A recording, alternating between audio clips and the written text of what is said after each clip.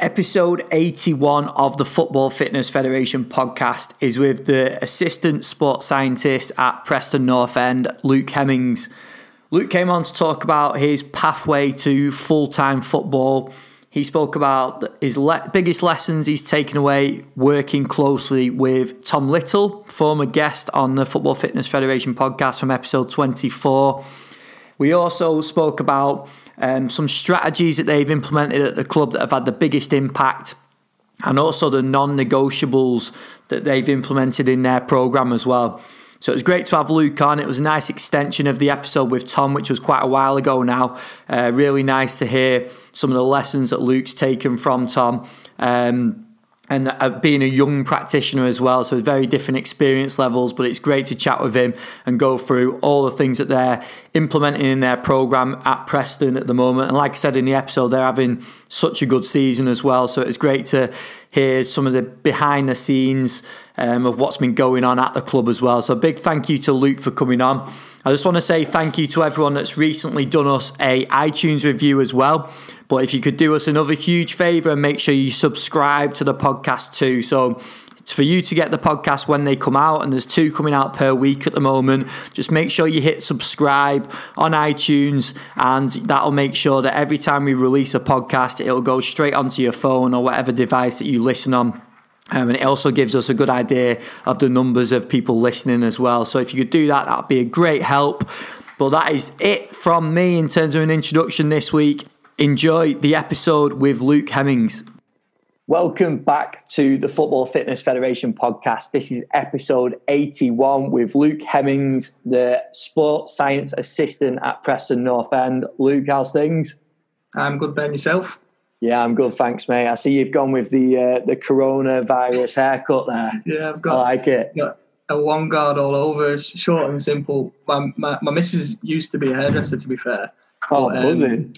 She actually tested positive for coronavirus, so she's been a bit rough for a few weeks. Oh, so I just have to go with a one cut all over. Dog's going to need it soon as well. Yeah, it depends how long it goes on, doesn't it? For how people are looking. That's the one. I thought to myself, if I do it now and get it done, by the time if we do go back, I'm not going to get as much stick as I would do if I went back bald, basically. So it's a tactical decision. Mate, there's going to be plenty of other people in the same position, I'm sure. Like there's plenty of different haircuts coming out in there after this break. Yeah. And what about the weather as well? Trust it to start raining. My isolation finishes tomorrow, and it's just started raining. Everyone's been outside all this time. Every day. Typical. Anyway, mate, I've just mentioned there, Sports Science Assistant at Preston. Just before we go into your build-up to that role, and obviously working with a previous guest in terms of, we'll dive into this in a little bit with Tom Little, but I did speak to Tom before the episode, and he said to me, I've got to speak to you about some of these ridiculous fitness crazy, I don't know what we call them, but what challenge, challenges. What have you been up to?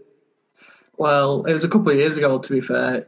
It was Tom's fault if we're gonna get into it. So he asked me I think it was 2016, we decided that we were going to do the Football to Amsterdam ride. So we did that, and I absolutely loved it. It kicked off a bug for me, like in terms of raising money and things like that. So I was toying with it for about a year, and then Francis Benali did his Iron Fran. Do you see that? I went and met him and did a bit of a bike ride with him, and that was like that was the ticket point in terms of getting me to do something. So I toyed with it for a year, and then I can't remember where we were away somewhere in a hotel on a Friday night, and I just come up with this idea, and I thought, right, I'll do it. So cycle from John O'Groats to Land's End and then run across the Dover. So it's like an L shape for Luke's UK event. And I said it to Tom and that, and they thought I'd had a few too many beers at the hotel. So I ended up doing that. So it was like, did John O'Groats to Land's End in a week. So that was like 140 miles a day. And then I ran across. So it's 14 marathons. I did that in 14 days, and got a lot of backing from like the club and like players and things like that, and ended up raising 30 grand. So it was a few low points, but there's definitely more high points than low, that's for sure. Mate, that's unbelievable. So I hope you dragged Tom with you. Tom was supporting us along the way. I think he was on holiday for the first week. So he was going to do a bit on the bike. I think he was on holiday, so he was just ringing us and stuff. And then obviously getting people to come down south. I didn't think about that, to be honest. Like I had this massive grand finale, finish the 14 marathon idea, and then I rocked up to Dover Castle and there was 3 people there because it's all the way down south, and everyone's back up north. But supporting you from up north, that was the main thing. Yeah, definitely. But some class fundraising there, mate. What was that for? What was there, a charity? Prostate cancer. I thought it was kind of to do it for that charity because they support the football league and obviously it affects so many men. And then it ended up Hannah's, like a relative of Hannah's family, ended up passing away in the build up to it. So that was kind of my main incentive to try and raise as much money as we can. So I got a lot of support. I wouldn't have got anywhere near 30 grand if I didn't get the support I did off like the club and the fans and stuff. So it was brilliant. It was good. I ended up having a bit of trouble with my foot, so I fractured my 5th metatarsal on like 3rd day. So in terms of that's what really set, like, the cycling was unreal. Like in terms of the scenery, like the places we stopped, I would do it over and over again if I could. But it's the cycling with the running, with the pain, just kind of sent me over the edge a bit. So I had a few dark days running. So people have said, am I going to do anything again? And I said, if I do, it's going to have to be cycling. That was my next question. So when's the next challenge? Yeah, well, I was going to say the off season, but that's probably now, isn't it? Yeah, well, I don't know what I'm going to do now. We don't know what the crack is, but yeah, I've always toyed with doing something like Race Across America, but stuff like that, it's in season, so I'd have to do it off my own back, and I wouldn't fancy doing that on me with a tent, like. So yeah, we'd have to have a think. Maybe a lap of Scotland or something like that. Mate, quality. Well, you have to keep us up to date with when you confirm the next one, mate. Definitely. Yeah, I will do. Might be a few years yet. Anyway, let's dive into you. So I've just mentioned there your role, sports science assistant at Preston, obviously working with Tom, under Tom at North End, and you guys are having a top season as well. But talk us through your pathway to that current role. All right, yeah. So first of all, I'd like to say thanks for having me on. Basically, it's a brilliant resource you've set up here, and something that I personally use, all the time. You listen to the podcast driving in and home from work whenever I'm on the bike and things like that. And the network meetings are fantastic as well. Try to attend as many as we can when we can, obviously work permitting, travel permitting and things like that. So I'd like to say thanks for that. And secondly, the calibre of guests you've had on, it's really inspiring to see the amount of top quality guests you've got on. And to be fair, it's quite humbling that you've asked me to come on. So that's my bit in terms of saying thanks for you guys on behalf of us lot for setting up this resource that's so useful. And then talking about my background, pretty much similar to everyone that you meet in sport is, they've always had an interest in sport. I don't think I've ever met anyone who's not enjoyed a certain sport or a plethora of sports. And I was the same growing up. I was a rugby league lad from the age of 5. My dad was big into rugby, and he was very old school in terms of his methods, but that's kind of what lit the fire. So growing up, you've met me in person. I'm an absolute dot. I'm tiny, and I'm very, very slow. I've got no fast twitch fibers in my body, so obviously that's a bit of a recipe for disaster when you talk about being successful at rugby. So growing up from the age of 5, I had this, idea that I wanted to be a professional rugby league player. Failed miserably because of my lack of physical capabilities, if you'd say so. But on reflection, when I talk about that, I think that's what really lit the fire in terms of my interest in sports science and my desire to help athletes or other people I know to get better at what they want to do, improve their physical capabilities, get fitter, faster, stronger. So from growing up, my dad was like introducing me to, obviously it's not academic style because he wasn't academic. He never worked in sports, but he would introduce you to like reading articles about, how to get faster or watching YouTube videos because he was rugby mad. So I always grew up in an environment where we were trying to get better. We were in the back garden trying to, if we did this, or if we did, this type of running, would we get better? So that's where it kind of, I kindled a love for it, really. And I was lucky enough to go through academia knowing that's what I wanted to do. So I was very driven in terms of, I knew that I wanted to go to college and do sports science, so I sailed through that. That was 2011 to 2013. In the 2011 year, you do a work experience module. So I was lucky enough that my dad knew someone at Warrington Wolves Academy, first team, and he put me in contact with some of the academy guys, and they were very accommodating and had me down there for a few weeks on my module. And that really opened up my eyes to the difference between theory and application, and it really kindled a fire to how you can integrate both to get best of both worlds, and applied practice. So that was brilliant. And then my second year at college was 2012, 2013. Because I was so passionate, I loved doing the work. I loved doing all the essays. So I finished about 5 weeks early. So I'm finishing college, and then all my mates are still at college, but I had 12 weeks free. So I thought, I need to do something here to kind of improve. And my dad was always saying, volunteer. So I've got some personal contacts at the club. I contacted those and asked, can I just come in and have a few weeks and learn? And it was through the pre-season that year in 2013 that I joined. And to start off with, it was just like a once a week kind of thing. And then I was offered like an opportunity where they'd say, like, you don't have to come in, but if you do want to. For me at that time, I had 12 weeks free. I was working at the hotel at nights. I wanted to be there every day because I was just learning so much. I was learning the soft skills, learning different drills, different type of running, and it was through the pre-season. So I just kept turning up. Really, I bet they were getting sick of me. To be fair, they thought, oh, he's back again asking more questions. But that was me for 12 weeks, and then I went through. Got offered a place on a PT course, a personal training course at Runshaw, and I toyed with it a bit. And the main factor for taking it was free because I was under 19. So for me, that was a big factor. And the second factor was I could see how, through volunteering at the club, how having those skills in a gym-based kind of area could apply to football.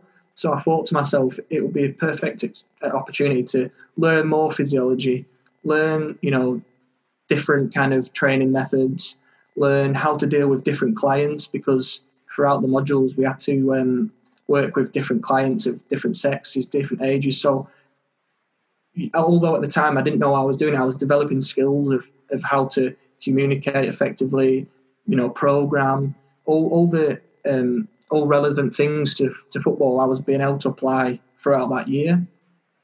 At the same time, I was doing Silver at Preston, so that was just once a week, the PT course. So I was just going in. It was on a Wednesday, so I was in Monday, Tuesday. They were off Wednesday anyway, so that was perfect.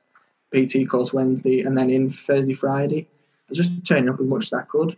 And then I was offered again at the end of that PT course, I was offered the chance to do some extracurricular courses.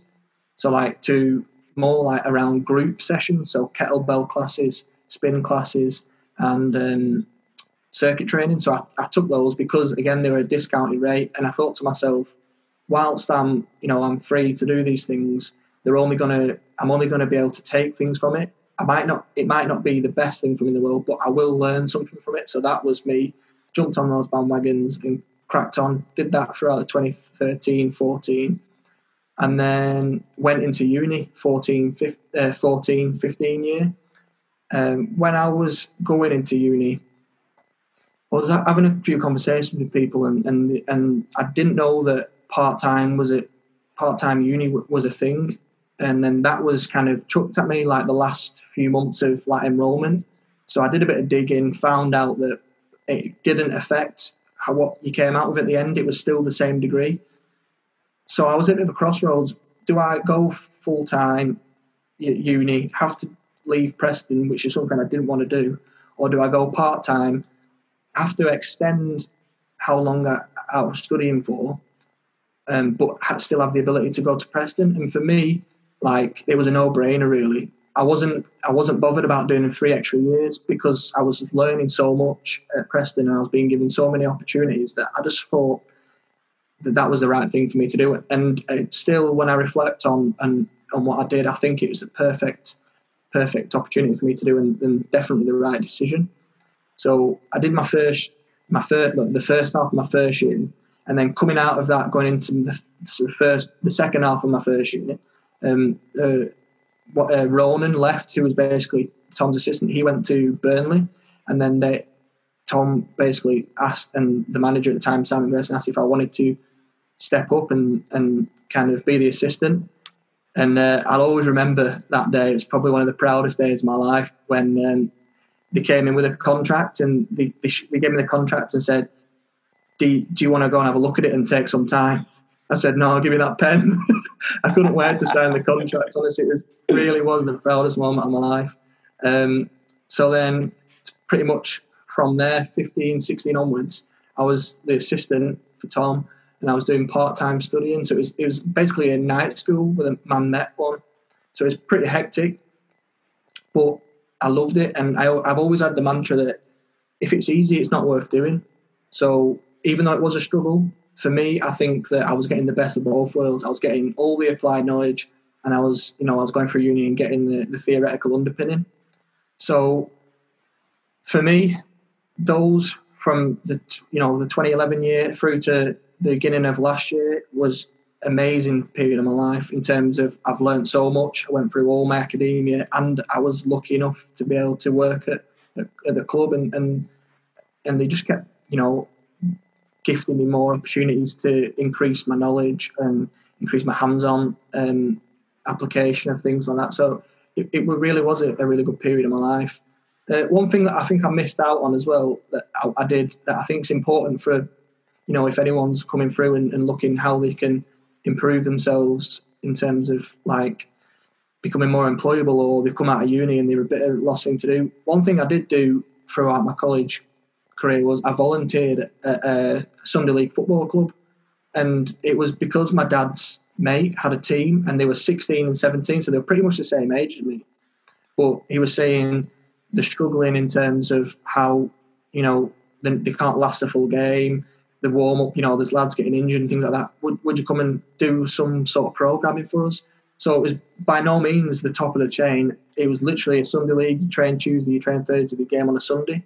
But I just took over, and it was a really good time of my life because I was able to take the ideas that I was getting from Tom and the physios and things like that, and apply them to a setting that I was able to, that I wouldn't have been able to at that time if I didn't get the ideas from the club, if I wasn't volunteering, and I wasn't volunteering at this Sunday League club, I wouldn't have been able to apply those. And I think that really helped me with my hands-on handling of different types of players, different subgroups, different ages as well, because they were different ages. I ended up doing quite a few different ages for the same team because they trained on the same night. So it was just a really good time for me to be able to kind of apply what I was learning, and I think that helped me in terms of my practical skills massively. So I would recommend that to anyone. Is just volunteer wherever you can, and don't just do anything you can to volunteer, even if it like I said, just a Sunday League team. You can at least practice and apply some of the theoretical underpinnings that you've learned. Mate, that's class, absolutely quality, and it actually ties in really nicely with the recent episode with Liam Anderson, and we spoke about using opportunities, and we were referring a bit more to internships, and I know yours was I suppose you could refer to it as an internship, even if it wasn't an official internship, but yeah. You can easily waste those opportunities as well, can't you? And it sounds like you just didn't do that. Yeah, for sure. I think you can. I think you kind of think, well, I might do that. I had the opportunity, and when they offered me it, I thought Tuesdays and Thursdays I was working at the hotel, so I was kind of strapped for a bit of time. But I thought to myself, well, it's a perfect opportunity to be able to practice what I've learned, and in a safe environment as well. And there's a squad environment. There's not many opportunities you get at that age where you can apply stuff to a group of people. It might, the personal training course was good because it was applying theory and stuff to a single person, but you're not working with a group of people there, and you can work with different age groups. I was, like I say, I was 16, 17, so some of them had attitude, some of them didn't want to be there, some of them were there because the mum were telling them they had to go, some of them were really keen, but they weren't gifted athletically and wanted to do more. So you end up like learning how to deal with different people and different styles and different personalities. The soft skills are massive, and that was a great time to kind of practice them. Yeah, definitely. And it just shows the amount of opportunities out there as well, because the Sunday league teams, Saturday league teams, like there's so many chances for you to just reach out, and people snap your hand off, won't they, when you do reach out. So I think it's great advice that you've given in terms of your journey so far for any students or people coming out the back of, when you've gone right back to college there in terms of getting your first bits of experience. There'll be a lot of people in a similar sort of situation that want to end up in football. You have to do that groundwork, don't you?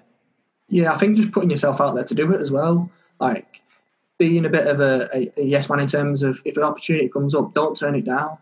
You know, like you might be busy and you might, I had to turn a few shifts down at the hotel.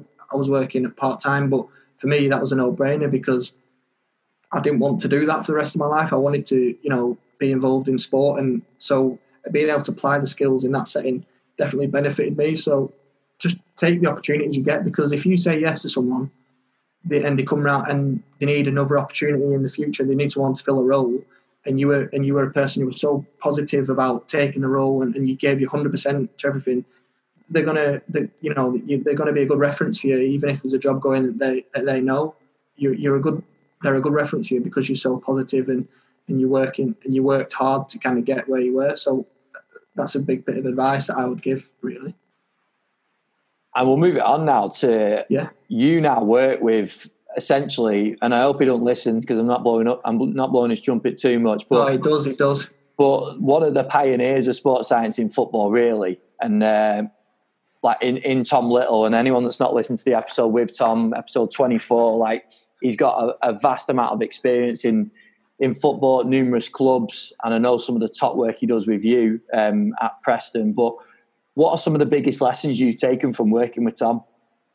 See, when you made me laugh when you asked me this question, I was about to text you back and say, look, we can do a full episode on this if you want, because I don't know where to start. Because honestly, he's been at the club with me for I think it'd be on 7 years now. So I've been there 8 years, and Tom came the year after I'd been there for a year volunteering. So I've been there for 7 years, and I say this to everyone whenever we speak to another practitioner. So I might, Liam, or if we have a game at our place, like a Bounds game, you get time to talk to the other team's kind of sports science lads or whatever, and I always end up mentioning like how much of a good environment Preston is, and how I come away and genuinely come away every day having learned something. I think that comes down to asking questions. I like asking questions a lot because I think that's how you learn. If there's a scenario that's come up on a day that I've not experienced before, I would ask Tom's advice. So in that aspect, there's so much that I could talk you through that he's taught me. But if I was to kind of cut it down to the main areas, first of all, I think he's helped me massively with my soft skills, my confidence in handling players, different personalities, and trusting me with their experiences. Is been second to none. Like the trust he's instilled in me, and the club and Tom has instilled in me, has been huge. I think I always remember going back to we're doing some CPD. He does a lot of CPD with us, like in terms of it might just be half an hour, but it's regular, and that those are brilliant opportunities to learn. So I remember the first one we did, it was warm ups. So we were just going in the 3G, just going through some warm ups, and he was putting us through the warm ups just so you get a feel of how it feels, and about rest, work ratios and things like that, and we did those. And then he said, so when we next have a recovery session where the lads who played are inside and the other lads are going to go out, you'll take the warm up. And it was that week. I knew it was coming up on the Sunday, and I was terrified. Saturday night, I remember I was sat on my computer. I'd planned it through to the microsecond, and I had it planned out and everything. And I really think those kind of things help, because he instills a confidence in you to do it. So it gives you a confidence. And like I say, he's helped me massively with those soft skills. I think they're second to none. Networking, he's helped me with that. He's introduced me to loads of practitioners that I probably wouldn't have had the confidence to approach in on my own if, like I'd gone to a conference. And the fact that he's just so willing to learn all the time. And it's so refreshing to see that you listen at the network meetings, that you go to a network meeting and the practitioners who are, you see at the top of the game, they've achieved so much, like your Tom Littles, your Dave Carolans, your Darren Burgess, they're always at the conferences because they've got such a hunger to continue learning. They understand that the game always moves and it never stands still. So for me, that was big in terms of, like, once you're at the club, doesn't mean that you can't continue learning, can't continue improving yourself and your team's practice. So go into the conferences is a big one. So I'll try and go as much as I can, and same with Tom. So I'll attend with Tom, and then networking, get a good chance to talk to people, and then things like this come up where you see other practitioners, and because you've had such a genuine connection with them, it's just so refreshing. And I think David spoke about it in his episode on the podcast about crossing the white line. That was like those type things is things that you pick up off those practitioners that have been around so long, that I don't think I would have got through any kind of academia. So those lessons are massive. Obviously, his practical skills are second to none.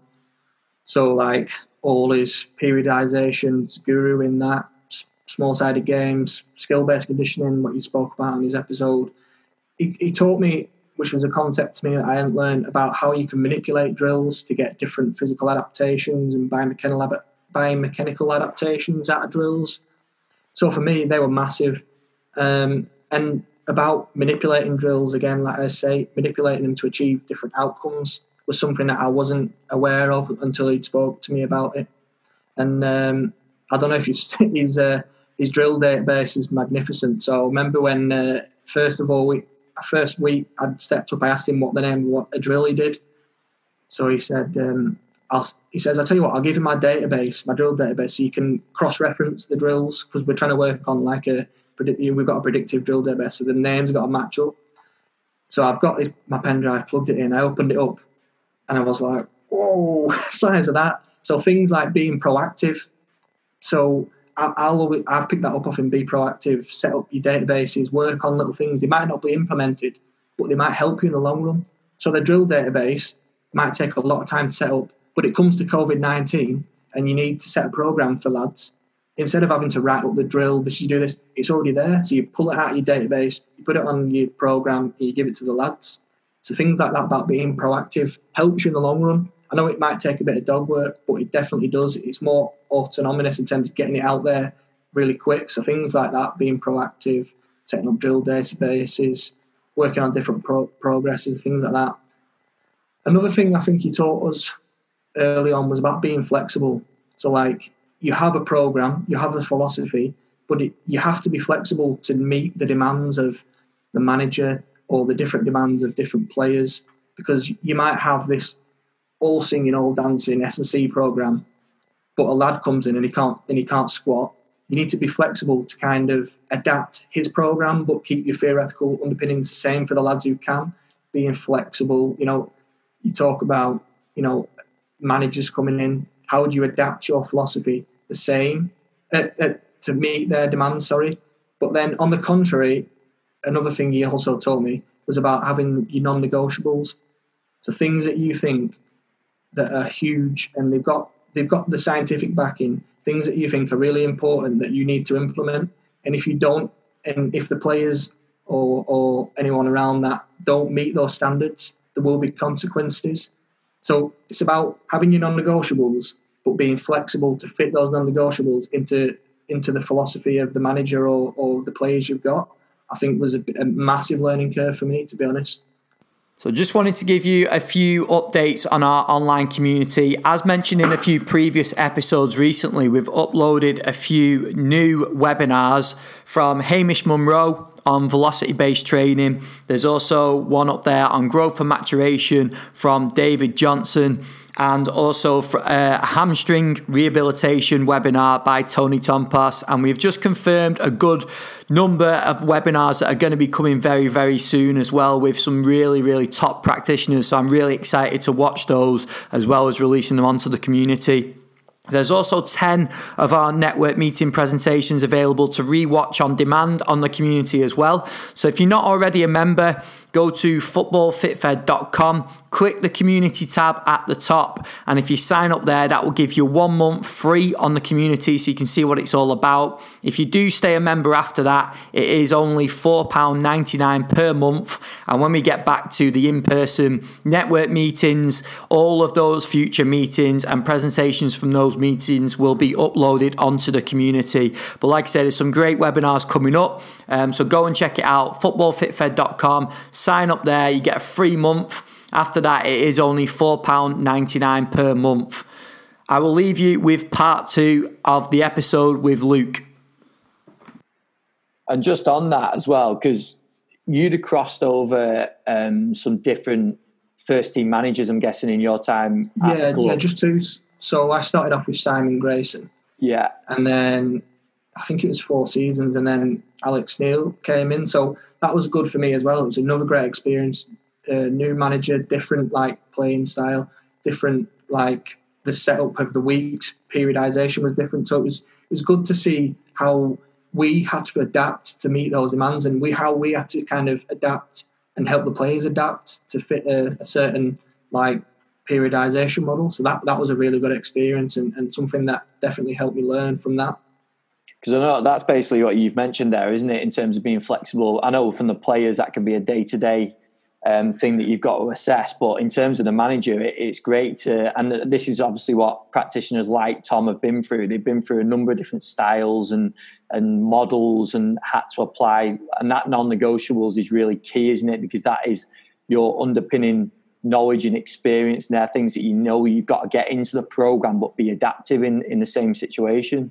Yeah, definitely. Going back to the adaptability and the flexibility of players it's you've got to have those non-negotiables so that the players that might need different things, when they come to that certain drill that's a non-negotiable, they know that they have to fit, they have to meet those standards, or else there will be consequences. And I think that links massively into philosophy, something that I was aware of, but in terms of Tom's really implemented, you read about the All Blacks, they have a style and they have non-negotiables and sweeping the sheds and those aspects, and he really hammers them home. And I think if you have your non-negotiables, they can all intertwine and they can all benefit each other.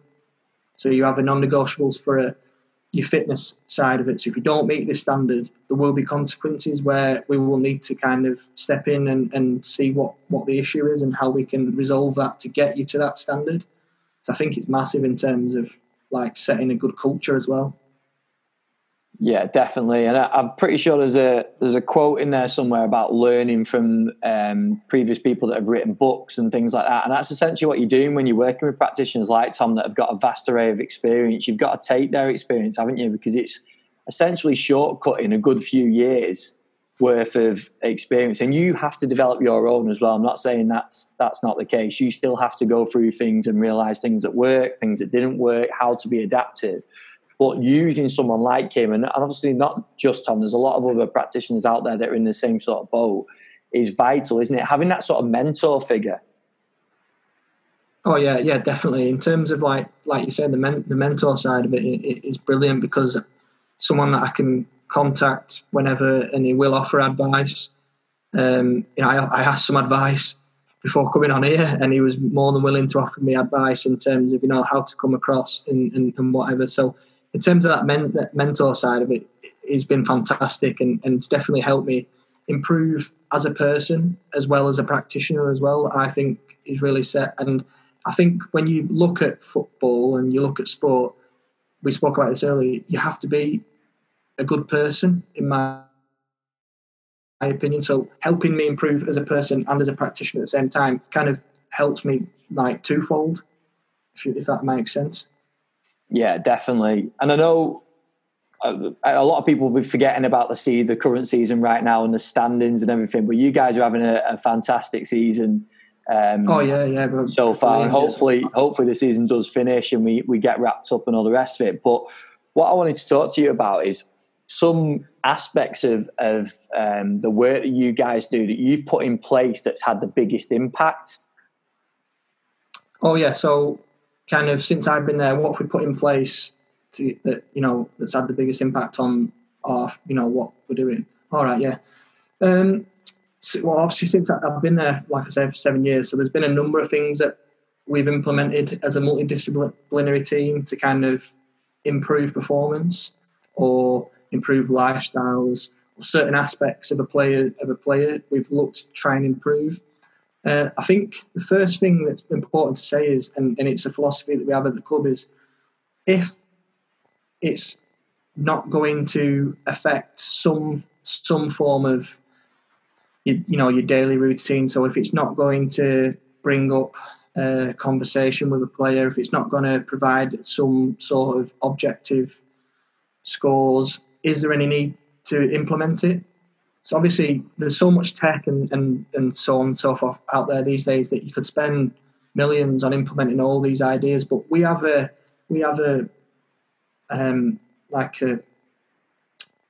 philosophy that if it doesn't affect us in a certain way, it's not backed by science, doesn't affect us, and we can't implement it with ease in terms of relaying it to the players or manager, is there much need in implementing it? So I think that was a good lesson as well, is you come from uni and you think, I can do this, I can do this, but is it really going to affect your practice on a day-to-day basis?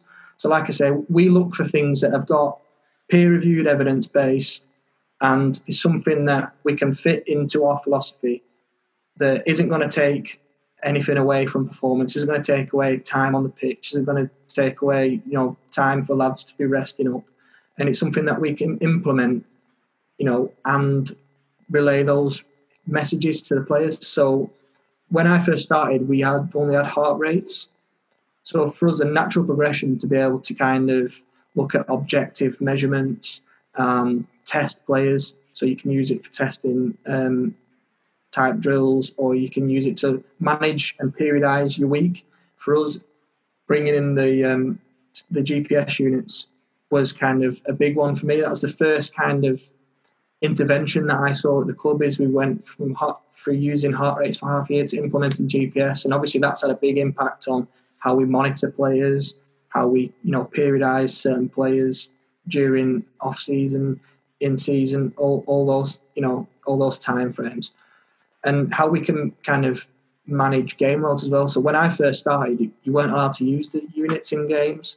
So then now that that's been approved by the FA and the PFA, whatever, we're using that, and you tend to find that you can manipulate loads much easier once you know what a game load is. And there's a lot of research out there. Well, there isn't lots of research, but there's a lot of like Jack Sharkey, Adam Owen type thing where they look at the percentage of matches. So if you didn't have that game data, you wouldn't have been able to kind of relate it to a percentage of match. So that was a big intervention for us. Something that Tom brought in quite early on was like educational meetings. I think have had a big kind of added a big advantage to us. So like it might just be a 15-minute meeting with the nutritionist Mark, or it might be 10 minutes with Mick Kearns, the S&C, or 10 minutes with Tom, where they just speak about things that we think we can improve. So nutrition, why are we doing these things that we're implementing, etc. And I think it helps as well build into a philosophy. So there's lots of transparency, so everyone knows why we're doing certain things. So we don't just chuck something in the program and then say, by the way, we're doing this. We have like an educational meeting, not too sciencey, so we don't overcomplicate it. But this is why we're doing it, and this is why we're bringing it in. So I think those have been really, really beneficial to us as a squad. Talking on the nutrition side of things, I think ColourFit's helped with our lads. Tom's massive on kind of teaching lads the practical skills. So we take lads shopping, teach them. We have like cooking classes at the training ground, things like that. And you definitely see a difference in players' performances or body composition through those implementations. And I think the new software that we brought out, ColourFit now, is just going to elevate that even more, because you've got your administrative rights, so you can kind of periodise players' nutrition.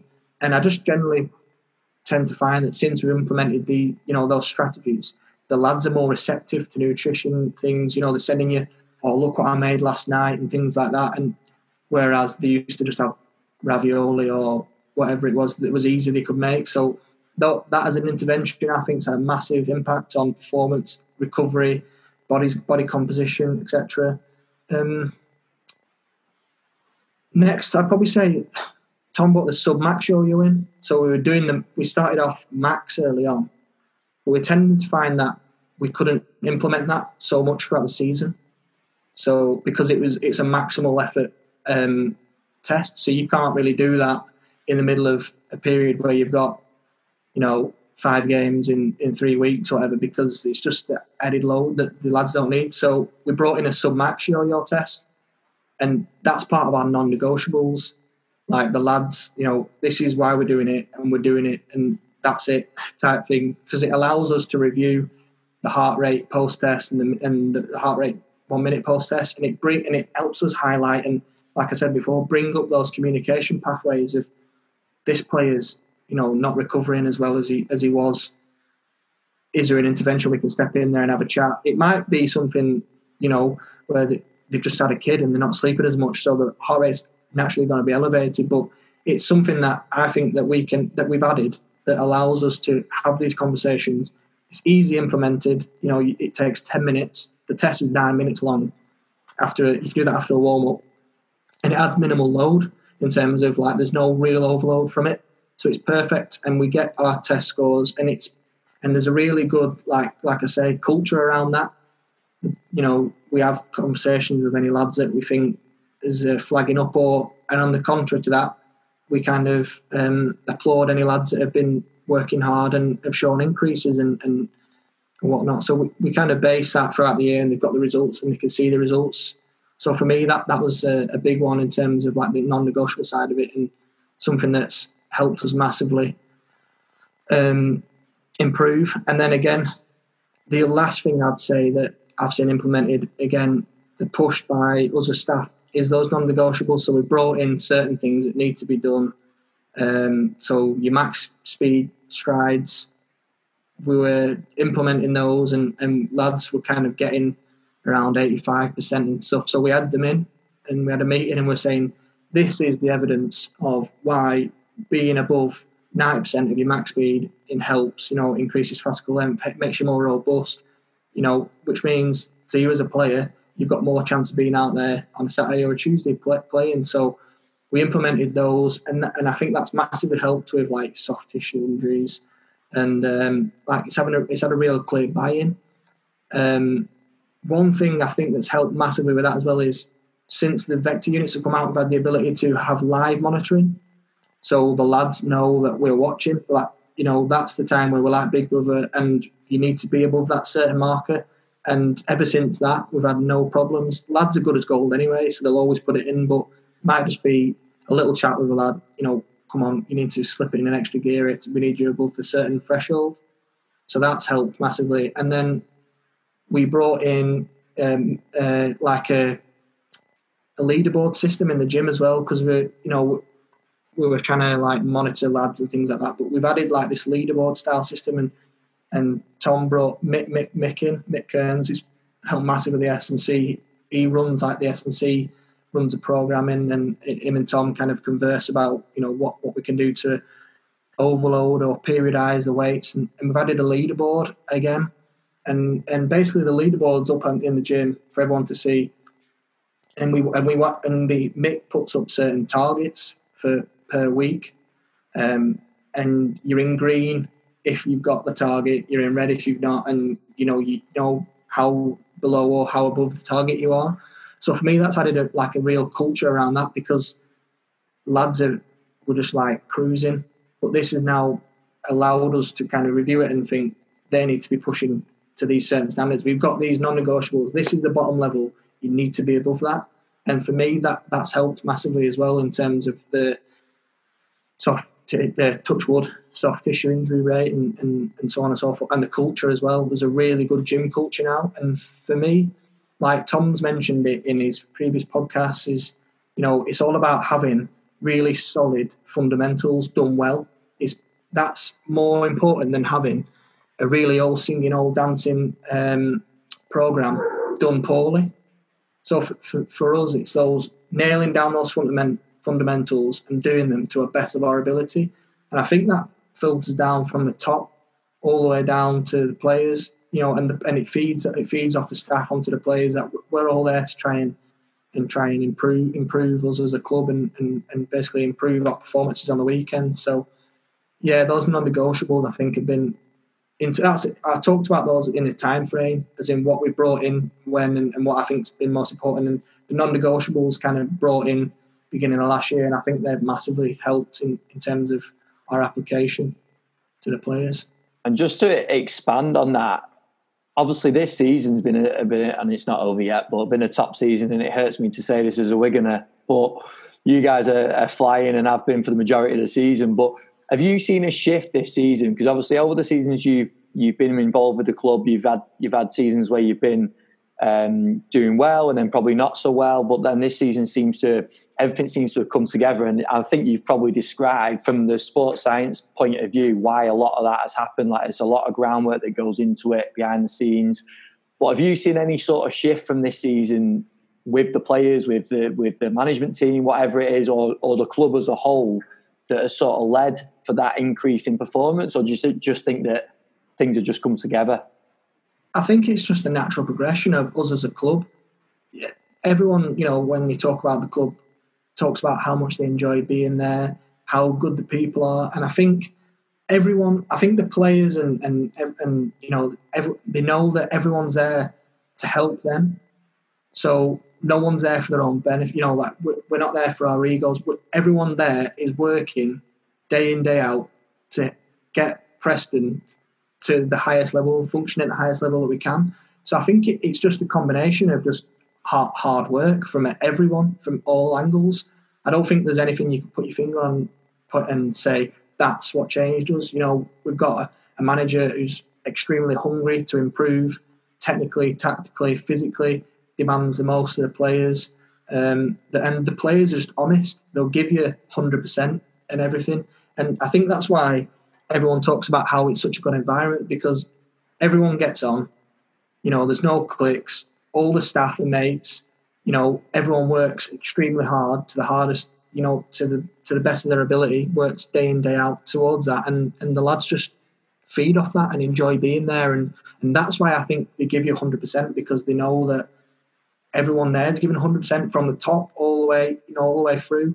Everyone gets along. So I think that's the underpinning factor is everyone's working towards the same goal. And if everyone's working the same way, you're only going to go one way, in my opinion. Yeah, I agree, mate. And I think looking from the outside, but also speaking to Tom and yourselves before, like you've mentioned in the episode a few times, and I was going to bring it up at the time, but I didn't want to interrupt you. You said about the lads being on board and being, I think you said they're good lads and things like that. And those things are the reasons where things come together then, don't they? And we know that seasons and results they have a lot of different aspects to it. It's not just a case of sports science, meaning that we win leagues or anything like that, but there's a lot of work that goes on behind the scenes. And I think you've touched on so many different aspects of what you guys do, but the club as a whole as well, in terms of the whole approach and the whole preparation for games. And I think there's a lot of that coming together, and a lot of rationale behind why you're having the season you're having. Yeah, massively. Like I say, everyone has the same identity. There's a lot of clarity for the club that this is the goal. And I think as a club, we have non-negotiables and set standards, and we all work above those. So like you say, you're only going to work one way. So yeah, that's what I wouldn't say there's one defining factor. I just think that it's down to hard work, really, and a desire from the players. Definitely. And then just to wrap us up, mate, I wanted to ask you, because a lot of people will be in a similar position or wanting to even get into your position. But what are your plans for the future? Have you got aspirations to go to head of department, or what's the future for you? I think that's something I would aspire to get to. But the current position I'm in at the moment, like I said to you earlier on, I'm consistently learning, improving day in and day out, and not just practical I'm theoretically improving, learning all the time. So for me, I'd love to be a head of performance type role, and something I aspire to be. I like to push myself and push myself out my comfort zones and things like that. But yeah, at the moment, just continue learning, asking questions, networking where I can, jumping on board things like this. I was massively nervous before jumping on. Just like I say, pushing yourself out of your comfort zones and trying to improve myself and my underpinnings and kind of mould my philosophies, really. So that's my plan, really, is just keep learning, keep improving, keep putting myself out there and trying to mould myself to be a better practitioner day in, day out, really. Awesome, mate. Well, I mean, there's so much information you've gone into there and so much depth you've gone into on the preparation that you guys do. So I really appreciate how honest and open you've been with that, because I think that, and if people listen to the episode with Tom, they can see all the top work that you guys are doing. So there was no need to be nervous. You absolutely smashed it, mate. Cheers. Yeah, I think, like I say, you talk back to lessons from Tom and things like that, and as a discipline, there's no secrets. Everyone's doing similar things and applying it differently, but it's all about believing in what you do and fitting your philosophies around how you do it to kind of get the maximum for you as a team. And yeah, there's not, like I said, there's no secrets. Everyone knows the science behind what we do and why we do it. So if being open helps us as a discipline get better and performance is going to get better, then it's only going to help us in the long run. So yeah, I think just being transparent, obviously, where you can, is important, and helping each other as well. I don't think I would have got anywhere near I have now if I didn't have help from. Well, I know I wouldn't if I didn't have help from people like Tom and other men, other people that I can look up to and ask advice for, and people have helped me massively along the way. So by doing things like this, it's going to help other people. I think it's a big part of the game, really. No, definitely, right. And if people want to reach out, Luke, if they've got questions or they want to touch base with you, maybe it's students that want a bit of advice on certain things, or people that are at clubs, where's the best place to do it? Yeah, I'm by no means a guru or anything, but I'm always happy to have a chat with anyone and bounce some ideas off. I peck a few people's heads quite a lot, and I appreciate those people spend some time talking to me. So if anyone wants to get in contact, you can put my email on the notes, which is just Luke_Hemmings@outlook.com, or they can reach me on Twitter. I think my name's Luke.Hemmings too. I have to be careful because the singer from 5 Seconds of Summer is called Luke Hemmings, so all the names are taken up. So I think it's Luke.Hemmings too, but you can just put it in your notes, and anytime, email, a text message, anything, I'll help where I can or talk wherever I can. Awesome, mate. Well, I really appreciate you giving up your time. It was class going through all that. I think there's loads of takeaways in that one. So thanks a lot for coming on. No worries. Again, like I said, it's very humbling that you've asked me to come on, because you've had some absolute gurus. So thanks to you as well, Ben. No worries, mate. We'll catch up soon. Yeah, stay safe. Big thank you to Luke for coming on the podcast. I thought there was some great information in that one. Really nice to speak to Luke, and he's always top every time we catch up with him, like he was at anyone that was at the network meeting at Preston. I'm sure would have caught up with him then. Really open in their approach. The same with Tom, to be fair, at Preston. So it was great to chat with him, and there was plenty of other stuff we could have probably gone through in this episode too. We said after the show we had a few extra plans for content, but we didn't actually even get to that. So it was great to chat with Luke. I hope you took plenty from it. Some of my takeaways were one of the first ones was actually the personal philosophy of Luke. So I think he quoted something like, "If it's not easy, it's not worth doing." And I think instead of relating that to a team's philosophy, I think that's more, I think you can hear from some of the fitness challenges that he's been doing, that's more of a personal philosophy. He likes to test himself, likes to put himself out there. And you heard all the work that he's been through to get to his current role at the moment. And it's quite refreshing to hear someone that's willing to put in those hard yards and really test themselves. So that was my first takeaway. Second one was them talking about questioning, implementing new things. So not just falling for any bright lights or new bits of tech or anything like that, just questioning whether it's going to add to the program. I think that's really, that probably seems quite obvious, but I think there's a lot of people that probably don't do that. They probably fall for adding things in just because it's new and exciting. And then the main part of the episode for me was the non-negotiables. And I asked the question, strategies that have had the biggest impact, and that was probably the biggest one in terms of what they've done at Preston, putting in the non-negotiables, the things that the players have to adhere to, and that defines the philosophy at the club, and that obviously runs throughout. So that was great to speak to Luke about all those. I think they were some key takeaways, but I'm sure there's plenty more. So reach out. We've had a few people reaching out in the last few episodes, letting us know their takeaways. So please do the same. Hit us up on Twitter, Instagram, email. The Twitter and Instagram are @FootballFitFed, and the email is mail@footballfitfed.com. So let us know what you think. If you want to go and give Luke a follow, he's on Twitter @Luke Hemmings and then the number 2. So it's Luke and then HEMMINGS